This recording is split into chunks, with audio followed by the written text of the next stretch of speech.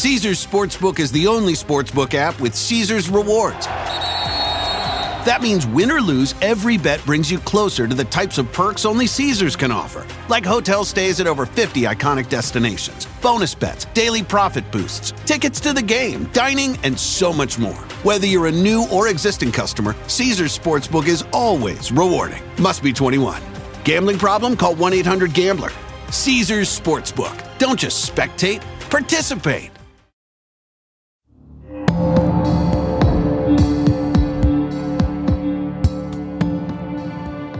It's been 2.5 years since Dee Ann Warner disappeared without a trace from her home in Michigan. We told the story of this 52-year-old grandmother in Season 1 of Dateline Missing in America, 2022. Now we have a big development to report. There's been an arrest in her case. I'm Josh Mankiewicz, and this is a Missing in America update. On Tuesday, November 21st, 2023, Dale Warner, Dee Ann's husband, was arrested and charged with murder and tampering with evidence in connection with her disappearance. The 53-year-old Warner was arraigned the next morning in Lenawee County District Court. Dee Ann's family, including her brother Greg Hardy, were in the courtroom, sitting right behind the prosecution table. It's a bittersweet thing. Listen, I've known this family all of my life. It's horrible to have to be at odds about one of their family members who I've known all of my life. And so I have to stay focused on the reality that it happened. Sometimes it feels almost impossible that it could have happened, but I stay focused on the facts that demonstrate that it did happen and who did it. And I'm a firm believer in justice. So that was all going through my head as I sat there after culminating 2.5 years of chasing this around to get to the point where the authorities had concurred with what we have been pushing for a long time. Dale Warner joined the court proceedings via a video link from the Lenawee County Jail. He sat in front of a white cinder block wall, wearing an orange jumpsuit, his hands folded in his lap. You can see Warner had written notes in the left breast pocket of his orange jailhouse shirt. He did not read from them, instead answering yes and no to the court's questions. Dale Warner pleaded not guilty to both charges. His bond was set at $20 million. Dateline reached out to Warner's attorneys for comment.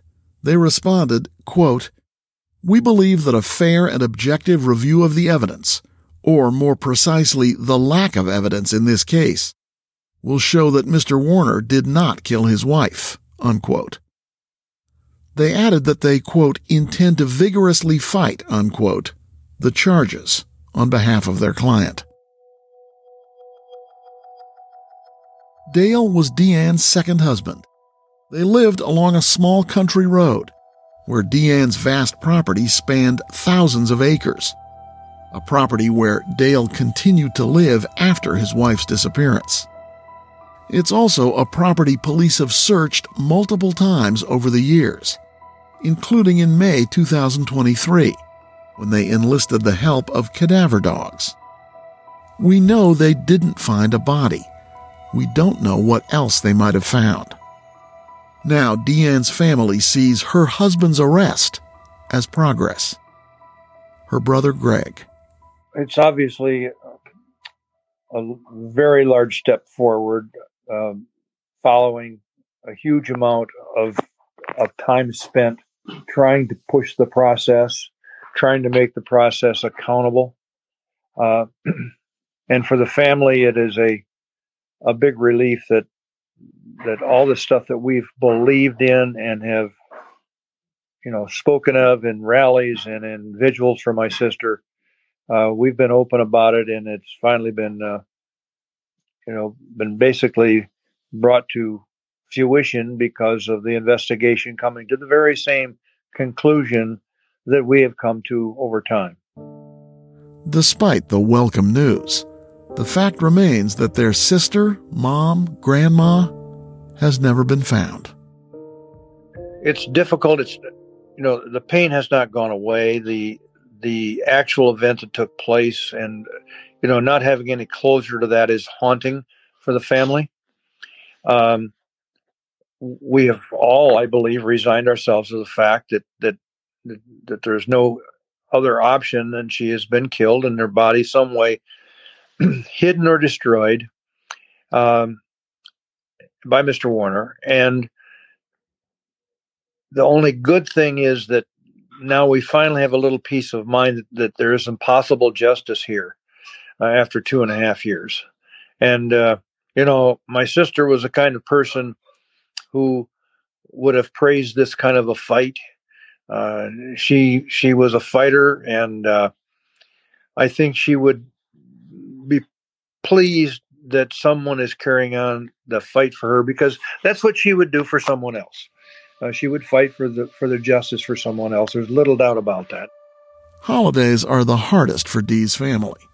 They say her absence for the past 2.5 years is a void that will never be filled, no matter the outcome of these charges.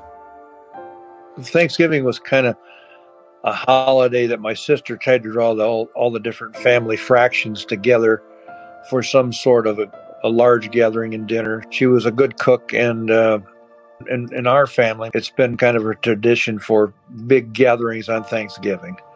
And so it's an empty seat, a big seat that's not filled.